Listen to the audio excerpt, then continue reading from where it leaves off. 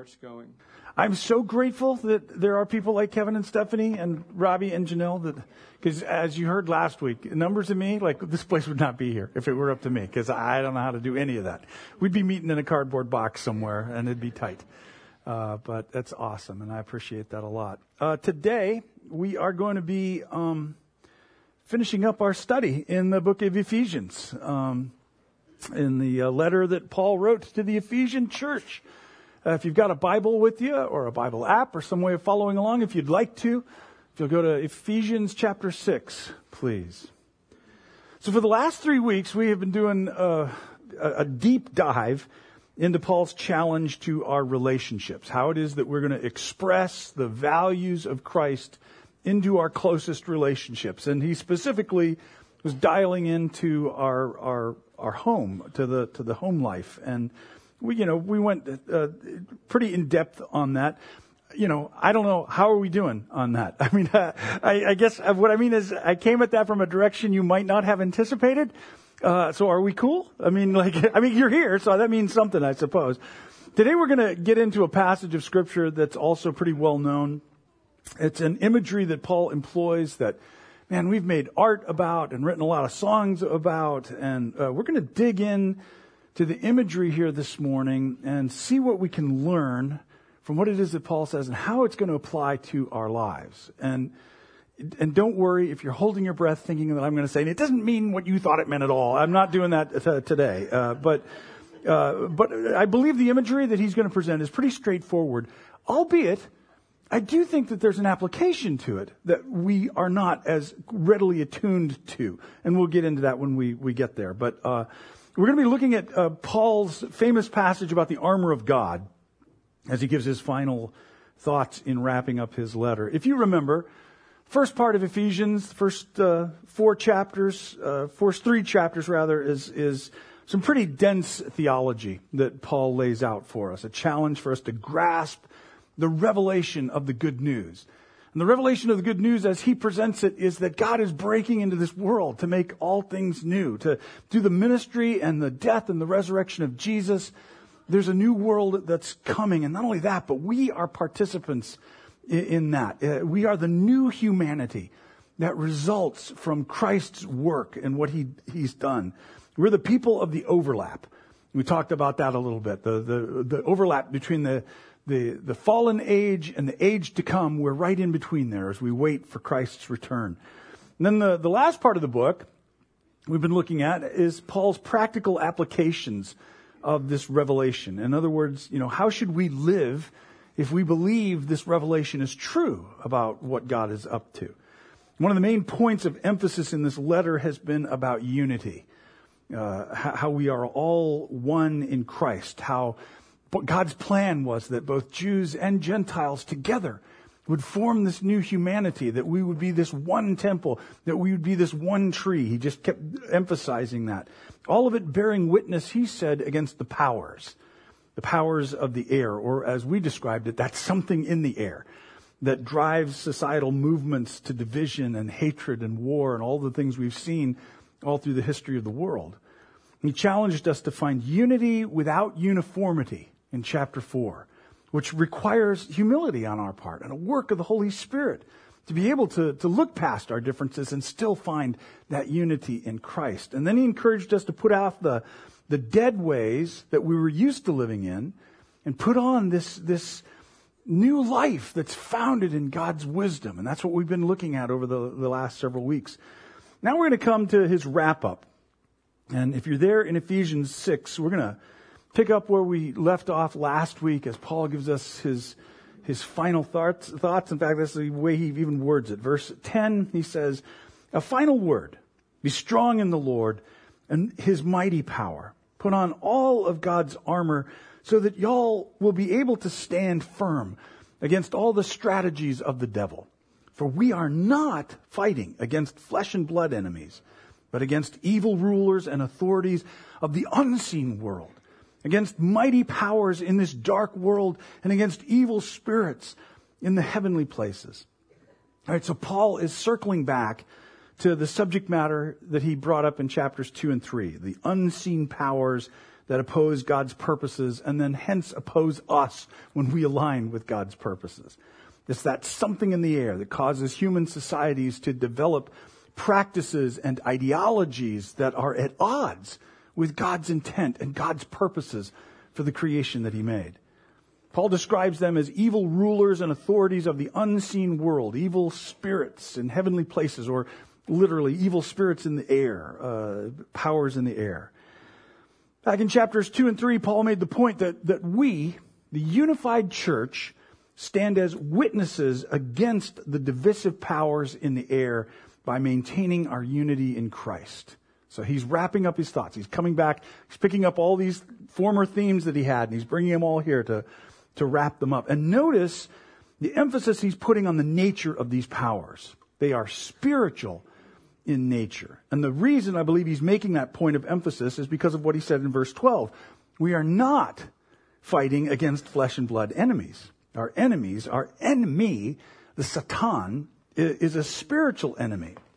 Remember, the gospel, according to Paul, in chapter 2, is a unifying force. This is the way he describes it back there. He says that this is God's plan, that he was drawing all ethnicities and cultures together in Christ. And here he's reinforcing our calling by reminding us that God's armor isn't intended to fight or to divide us from our fellow human being. God wants it to be clear, as he's speaking through Paul, that the enemy of God's kingdom is never another human being. So he emphasizes the spiritual nature of our true enemy. And that spiritual power manifests by dividing people. Something that we really got to keep in mind in this day and age, at this point in time, in our present culture. Something we have to keep in mind. That the work of the power in the air is divisive, is all about dividing us. That's the nature of our enemy's work, fanning the flames of us versus them. And it stirs wars and injustice and power over people, as we've seen all through history. It divides us into competing and hostile people groups. And Paul said back in chapter 3, God's big plan was to create a new humanity who's been freed from what's in the air. People who are no longer pushed and pulled by the spiritual forces that divide along lines of ethnicity or gender or economics or political affiliations or any of the stuff that the spirit of the age urges us to divide about. And remember, this enemy we have, it's not human. It is not human. And in terms of the inspiration behind it, it's not even human institutions. It is the Satan, the only true enemy behind any of this. And I honestly believe Paul's emphasizing this here, the spiritual nature of our enemy, because he's going to employ some aggressive military language. And he wants our focus to be in the right place when we apply this. He's using a military metaphor. He's going to use it some more here. But he's not urging us to be militant in our interactions with our fellow humans. See, and here's the thing. One of the terrible byproducts of living in a secularized, materialistic society like we are presently in, I don't think anybody would question that, is we have lost the idea of transcendence. Meaning we've lost the idea or a sense of reality behind something that's beyond what we can physically apprehend or comprehend. Our society no longer considers our morals to be moored to any transcendent good. And we see that played out in the unrestrained sexuality of our culture and the prevalent violence and rage and hyper-individualism. But there's another side to this as well. Because our culture no longer has a view of transcendent evil. So that the only enemy we can ever imagine is another human being out there.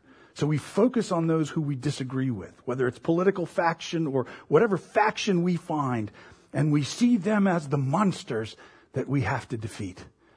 Why? Because we've lost transcendence. We've lost the reality of a transcendent evil at work in this world as well. And Paul won't have it. He wants us to take a stand and resist the powers, but he makes it clear those powers are not people. Paul wants us to resist what's in the air. Those mysterious spiritual forces that push and pull societies away from God's intent. Those forces that pose a threat to the unity of the church, to the unity that is our witness to the powers. That God is bringing heaven to earth, that there is a new humanity in the mix that isn't chained to and responding to what's in the air. So Paul says, armor up and get ready to take a stand together. Because remember, all of his instructions here in this book are in the plural. That, y'all will be able to stand. This is for practice by a community of people. So let's read about this armor of God in verse 13. He says, therefore, put on every piece of God's armor so that you'll be able to resist the enemy in the time of evil. I just want to point out that the usage of that word resist is important because sometimes you'll hear people say, well, the one thing about God's armor is it's all passive. It's all in the defensive mode. There's nothing that's offensive about it at all, which is not true, patently not true by the usage of that word resist, because it carries with it, in the Greek especially, the idea of moving forward, of progression there. So he says, then after the battle, you'll be standing firm. Y'all will be standing firm. Stand y'all's ground, putting on the belt of truth and the body armor of God's righteousness. For shoes, put on the peace that comes from the good news so that you'll be fully prepared. In addition to all these, hold up the shield of faith to stop the fiery arrows of the devil. Put on salvation as your helmet and take the sword of the Spirit, which is the word of God. Okay.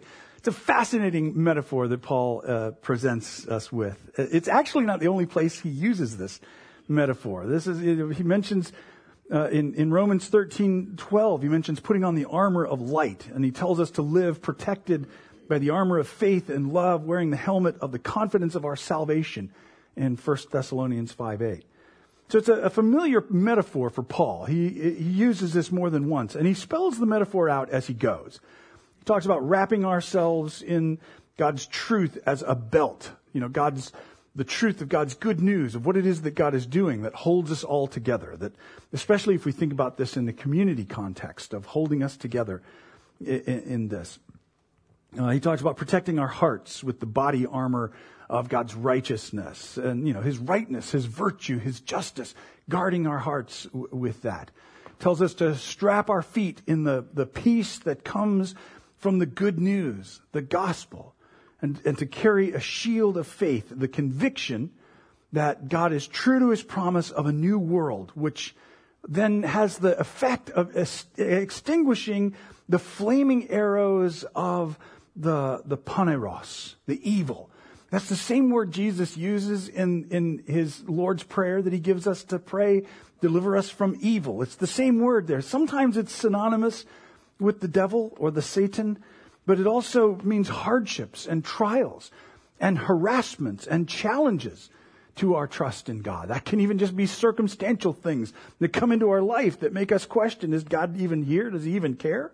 Paul says that our conviction that God will set all things right one day, our trust that the message of the gospel is true, is what will quench the effect of that trouble or that harassment from what's in the air or the circumstances that we face. It will quench that effect and help us, enable us to stay the course in following this gospel. He says the salvation that we've received is a helmet. So again, we look at all the different ways in which this is affecting us. It protects our minds. It gives us a new way of thinking, a new way of processing, so that we're not being informed by the spirit of the age, but informed by the new humanity, the wisdom of God. And he talks about the sword of the Spirit, which is God's word, which slices through the adversity. It reminds us of what's true when we're bombarded on all sides with different messages, with different ideologies, with different perspectives. God's truth comes back as that one thing we can look at and say, I know this is true. I hold on to this as true. So now we normally will read this in a very individualistic way. We read it as a challenge to, like, the way I've heard it a lot, and the way I've preached it before is, every day, see to it that we've pictured ourselves armored up for the day's challenges. See to it that, that we're ready and prepared to face what's coming. And listen, I'm not saying that we normally do that and we shouldn't. There's nothing wrong with that. That's a great, in fact, it's probably one facet of how it is that we're meant to apply what Paul is talking about here. It certainly is a good process to go through. But I do want us to remember that Paul is applying this in a corporate sense. So he's telling a community like this. He's telling us as a group of people to put on this armor as though the community is a singular person out facing these things. And when we look at it like that, it forces us to wonder about how this metaphor actually does get applied. I mean, doesn't it? You have to stop and think for a minute more on that. Like as an individual, I get the particulars that, I need to guard my heart with the armor of God's righteousness, God's rightness, by focusing on what's right in God's estimate, keeping that at the forefront of my decision making. I can get that. But how does that work as a community? Like, how do we do this corporately as a group of people? What did Paul have in mind here? What does it look like for a church, a group of people, to put on God's armor? Maybe it means to look out for each other. I mean, just thinking it through, in the ancient Roman phalanx, they would overlap their shields. In fact, the way the shields were set up, there was actually a little extra space so that they would guard the person next to them as they were doing the fighting. Maybe it's something like that. Something else to think about in this, though, is that Paul did not come up with this armor analogy himself. He's actually quoting an Old Testament prophet in this. In Isaiah 59, the prophet there is speaking for God, and he's talking about Israel's long history of rebellion and failure, how no one cares about being fair or honest. There's no justice among the people. They know nothing about right living, all the things he's listing off. And then he says in Isaiah 59:16 that he, that is God, was amazed to see that no one intervened to help the oppressed. So he himself stepped in to save them with his strong arm, and his justice sustained him. He put on righteousness as his body armor and placed the helmet of salvation on his head. And then he describes God himself stepping in to undo the enemy. So it's a messianic prophecy there. And in another messianic prophecy in Isaiah 52, Messiah is described as having beautiful feet because they carry him as he brings the peace of the good news. Exactly the same wording that Paul is using here. Paul constructs his picture of armor using all these descriptions from Isaiah about Messiah and what Messiah is going to do. And in Romans 13, I mentioned earlier when Paul said in verse 12, remove your dark deeds like dirty clothes and put on the shining armor of light. And then in verse 14, he explains what he's talking about when he says that. And he says, rather, clothe yourselves with the Lord Jesus Christ. So from his thinking, putting on the armor of God has to do with clothing ourselves in Christ. I believe when Paul is calling the church, a community, to armor up, I believe he's saying the church wears God's armor by having a singular emphasis on Christ. And that makes sense to me. If the threat to the church is division, as he said in chapters 2 and 3, then a singular emphasis on our mutual acceptance in Jesus is the best defense that we're ever going to have towards division. Much like what he said in 1 Corinthians 2. He said to them, when I came among you, I determined to know nothing except Jesus Christ and him crucified. How does the church community put on God's armor? By seeing to it that we are embedded in Christ's priorities and his mission. So that our main message is Jesus. When people come to see us, when people look at this community, the emphasis needs to be Jesus. So that our values on our priorities are grounded in Jesus Christ and him crucified for us. Which means then that our actions will be showing off the love of Jesus towards the human race. That means that no matter what the political pundits are screaming and hollering about, our words must be Jesus' words. that the cultural changes swirl around us like a storm. Our message is the unchanging grace of Jesus Christ. And then after the battle, Paul says, we'll be standing firm because as a church, we were hidden in Christ. No matter what changes take place, no matter what's going on, we're embedded in Jesus, in His message, in His purposes in this world. Because there's a lot in this broken world that threatens the church, and especially our unity as the church. There's something in the air that pushes us into factions. In the midst of all of this chaotic noise, let our message be Jesus and Him alone. Jesus alone will be the armor that's going to be able to defend us from what's going on in this world. That's the armor that keeps us whole, that belt of truth that holds us together, individuals and as a community of people. Okay, we'll move on. Verse 18, he says, pray in the Spirit at all times and on every occasion. Stay alert and be persistent in your prayers for all believers everywhere. And pray for me too. Ask God to give me the right words so that I can boldly explain God's mysterious plan. And what is His plan, Paul? That the good news is for Jews and Gentiles alike. He's bringing it back, right back to what he was talking about before. It's about this unifying work of God, the unification of humanity under Christ. He says, I'm in chains now, still preaching this message as God's ambassador. So pray that I will keep on speaking boldly for Him as I should. And it's very possible that praying in the Spirit is meant to be connected with the armor metaphor. Maybe he's describing the demeanor in which we would be wearing it and wielding a sword of truth. Klein Snodgrass wrote in his commentary on Ephesians, Paul underscores how important prayer is for all of life. The believer's entire life is one large prayer to God. And this is probably what he has in mind when he urges us to be praying at all times. And of course, we see he keeps the corporate community view by encouraging not just prayer for personal needs, which is usually our go-to thing, but to be praying for all believers everywhere, including himself, because he's an ambassador for Jesus, but he's in chains, which seems like a contradiction, but not for people of the overlap between this evil age and the age to come.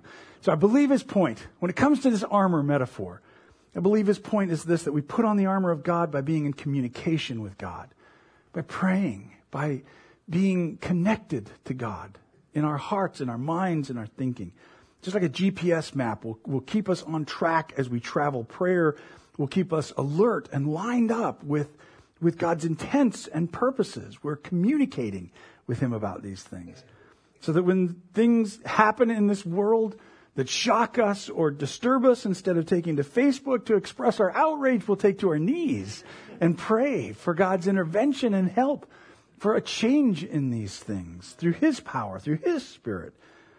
It's possible that we get thrown sometimes when we read things like this from Paul saying, pray at all times. Because I don't know, for me, like when I first heard that, I was overwhelmed by that. I was like, well, how do you order McDonald's if you're praying all the time? Lord, please help this person see I need a chicken sandwich and fries. But I believe his point is that we can always be in communication with God.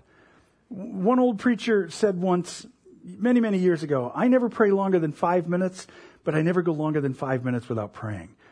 And I don't know how you would track something like that, so I'm sure he's just making a statement. But I think there's a point to be made in that. Prayer doesn't have to be a big production. It can be, but it doesn't have to be. It can be just a line of thinking. I think about God a lot. Mike Yaconelli was talking about meeting up with a lady who was an intercessor once, and he was freaked out saying, you pray all the time, and I can barely keep my mind on God at all. But she said, but you think about God, don't you? And he said, well, yes. And she goes, those are prayers. Our thoughts about God, our thoughts are connected to Him. He's not just waiting for those magic words before He's, tuning in. He's listening. He listens to us. He's with us. He inhabits us.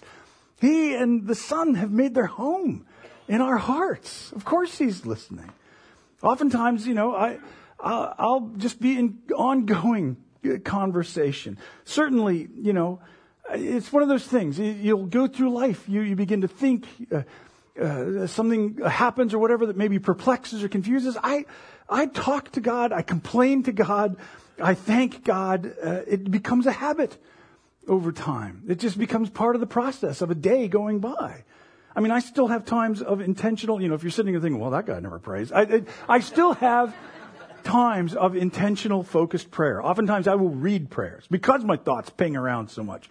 I'll read a prayer which helps get my mind focused and leads me into deeper communication. But throughout the day, I'm always asking or remarking or considering things, assuming God is my audience. And then I'll take time to listen with myself as God's audience to see if there's anything that He's going to communicate back. And sometimes He'll communicate back things through His Word that just pop into my head. I just want to encourage us to demystify prayer a little bit. To start a conversation like you would with a friend. Just going through your day. He's there. He loves you. He cares about you.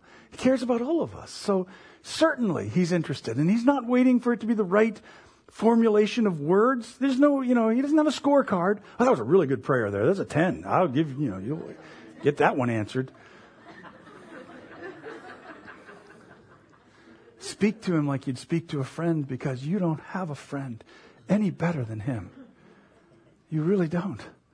There is no one who knows you like He knows you and loves you to the degree that He loves you. You've never had a friend like Him. So certainly we would want to take up that habit. And I believe that's what Paul is getting at when he's saying pray at all times. Don't wait till Sunday morning. I'll pray there. Matt will lead us in prayer. That'll be good. Pray. Pray throughout the day. Have a conversation with a God who loves you, who cares about you, who's interested in what's going on in your life. See where it goes from there. All right, Paul closes his letter, verse 21. He says, to bring you up to date, and, a lot of this is 2,000 years old, so a lot of us is like, okay. To bring you up to date, Tychicus will give you a full report about what I'm doing and how I'm getting along. He's a beloved brother and a faithful helper in the Lord's work. I've sent him to you for this very purpose, to let you know how we're doing and to encourage you. Peace be with you, dear brothers and sisters. And may God the Father and the Lord Jesus Christ give you love and faithfulness. May God's grace be eternally upon all who love our Lord Jesus Christ. We assume this is the same Tychicus from the letter to the Colossians. Paul sends him with this letter and assures them that he's going to answer any questions that they have concerning his well-being or what's going on with him.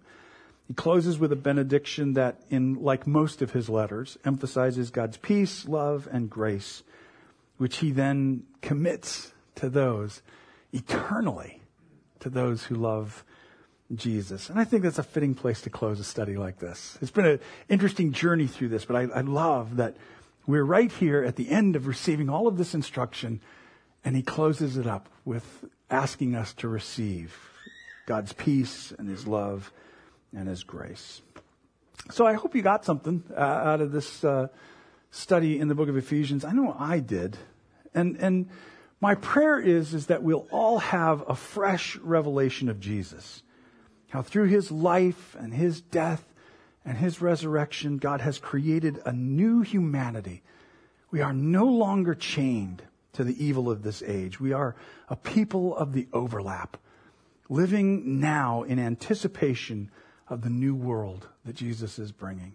So let's embrace this challenge from Paul. Let's live lives that reflect that hope into the world where we've been placed. The hope that God is making all things new. The hope that there's a transcendent good. The realization there's a transcendent evil. And that God's purpose in all of this is to bring salvation, to bring healing, and to bring hope. Let's see what happens when we do that. Let's see what happens in the world where we've been placed if we live these values out and reflect that hope into the place where we live, into the place where we work, into our own families. Right on? All right. Listen, this is the last Sunday of the month, and this is our fitting time, I think, to be celebrating the communion of the bread and cup. It's a reminder of who we are, because of Jesus. We've talked about that throughout all of this letter that we've been studying. It's a meal that remembers Jesus' sacrificial love for us, but it also reinforces, oh, thank you so much, Shirley. It reinforces our place in God's family. So the night that Jesus was betrayed, he got together with his disciples. As best we can tell, he was there to celebrate the Passover meal. And as he was going through all the elements of the Passover meal, he made some changes to it. He took the bread, the Epikomen bread, the dessert bread. He was breaking it apart and handing it out to his disciples. And he said, I want you to eat this, take this, eat this. This is my body given for you. Do this in remembrance of me. And I'm sure that was a stunning thing for the disciples to hear that night. I don't think they were expecting that at all. It's taken 2,000 years for us to process what he's talking about still. But we believe what he's meaning in that is that through his sacrificial death, we're now reconciled to God. He, in his body, bore the full consequence of sin, took it away from us, and released us into God's forgiveness. And after the Passover meal, he would have taken the cup of redemption. And he said, drink this. He's passing the cup around. He said, this is my blood. This is a new covenant. That's the way he words it. This is a new covenant in my blood, poured out for you. The covenant is basically a legal, you could say, relationship with someone, a binding relationship. Jesus has bound us back to God through his sacrificial death on the cross for us. You've heard me say many times before, I don't understand the mechanics of that. I'm not going to be able to say exactly this, and this led to this, and this. What I know is the Bible plainly says Jesus Christ, the righteous for the unrighteous. Through his death, we've been given forgiveness of sins and the promise of new life. And I know from experience that's true. I know that his death on my behalf has changed me fundamentally, elementally, through and through. And the fact that he does this in the context of community reminds us that we're not all by ourselves, kicking through this broken world, trying to find some meaning. We are actually part of God's expanded, multinational, multicultural, multi-ethnic family all around the world. We belong to something so much bigger than ourselves, so much bigger than this room full of people. We belong to God's family, and that's something to celebrate. So we're going to pray over the elements here. If you have any food allergies, you'll want to come to the table here in the front. We've also got a table in the back.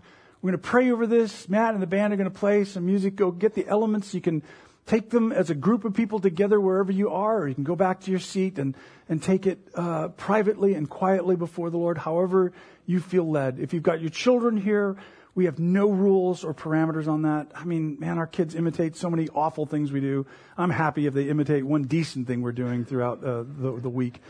So we'll take these elements, but in all of this, remember the love that was shown to us in what it is that we're celebrating, and let that love be reflected towards our fellow persons. So while we're here, let's give a few high fives and hugs or handshakes, whatever you're comfortable with, acknowledging and recognizing one another so that nobody is isolated or marginalized, but we're all drawn in to God's big plan and God's purpose in restoring all things. Right on? All right, let's pray over these elements. Father, we thank you for what it is that Jesus has done for us. We thank you so much, Father, that we have life through him. Lord, once we were chained in the darkness, driven by the forces, that something in the air that led us to destructive and self-destructive patterns that dehumanized us in so many ways. But like you said in Isaiah, you stepped in yourself when there was no one.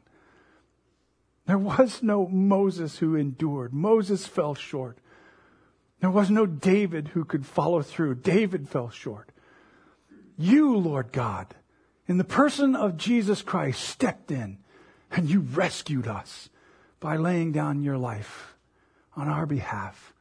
You've taken the full consequence of sin, and we acknowledge that and receive that today. We recognize that we fall short. We recognize that we ourselves are sinners.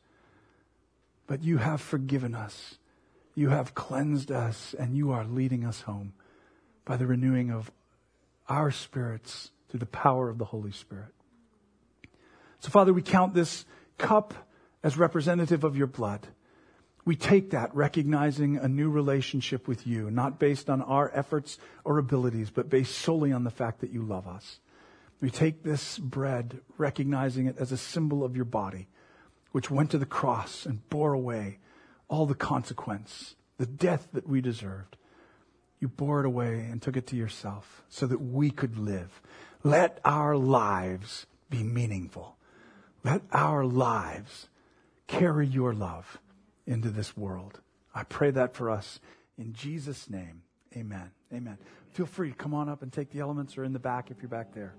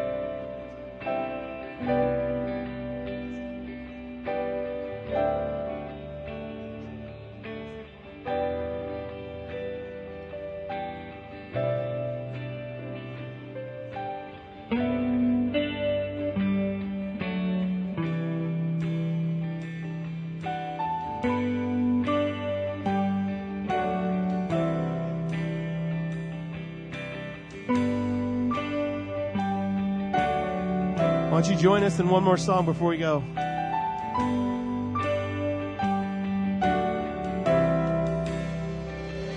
Were creation suddenly articulate with 1,000 tongues to lift one cry? Then from north to south and east to west, we'd hear Christ be magnified.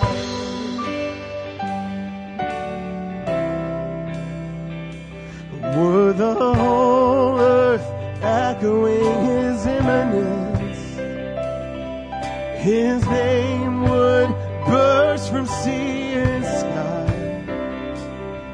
from rivers to the mountain tops, we hear Christ be magnified.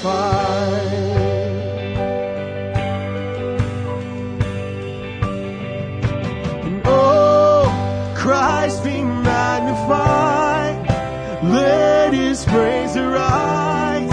Christ be magnified in me. And oh, Christ be magnified from the altar of my life. Christ be magnified in me.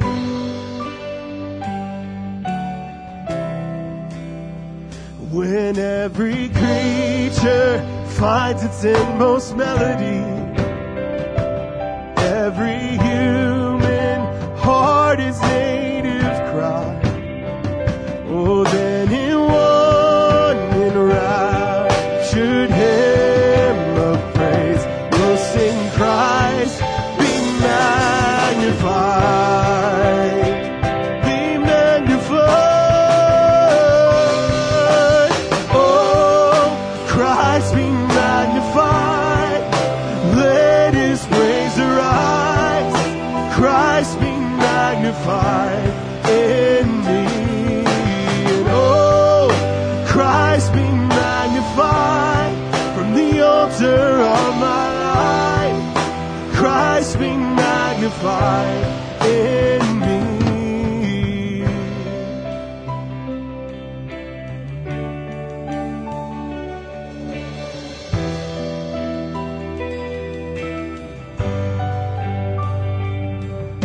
I won't bow to idols, I'll stand strong and worship You. If it puts me in the fire, I'll rejoice 'cause You're there too. I won't be formed by feelings, I'll hold fast to what is true. If the cross brings transformation, I'll be crucified with You. 'Cause death is just a doorway into resurrection life. If I join You in Your suffering, then I'll join You when You rise. When You return in glory, all the angels and the saints, my heart will still be singing, my song will be the same. Oh, Christ be magnified, let His praise arise. Christ be magnified in me. Christ be magnified from the altar of my life. Christ be magnified in me. And oh, Christ be magnified, let His praise arise. Christ be magnified in me. And oh, Christ be magnified from the altar of my life. Christ be magnified in me.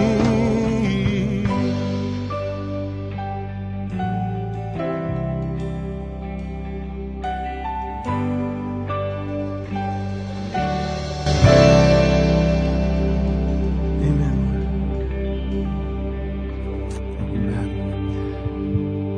Amen. Amen. Well, we're going to pray this prayer together before we leave here today. If you have Any needs that you'd like us to pray for, come on up. There'll be people at the front here to pray for you. We can anoint you with oil and pray and see what God will do. But other than that, let's pray this prayer together. Father in heaven, reveal who you are. Set the world right. Do your will here like it's done in heaven. Provide for our daily needs. Keep us forgiven with you and forgiving others. Keep us safe from ourselves and the devil. We confess you're in charge. You're our provider. Our lives are in your hands. Yes and amen. Go in peace, you children of God.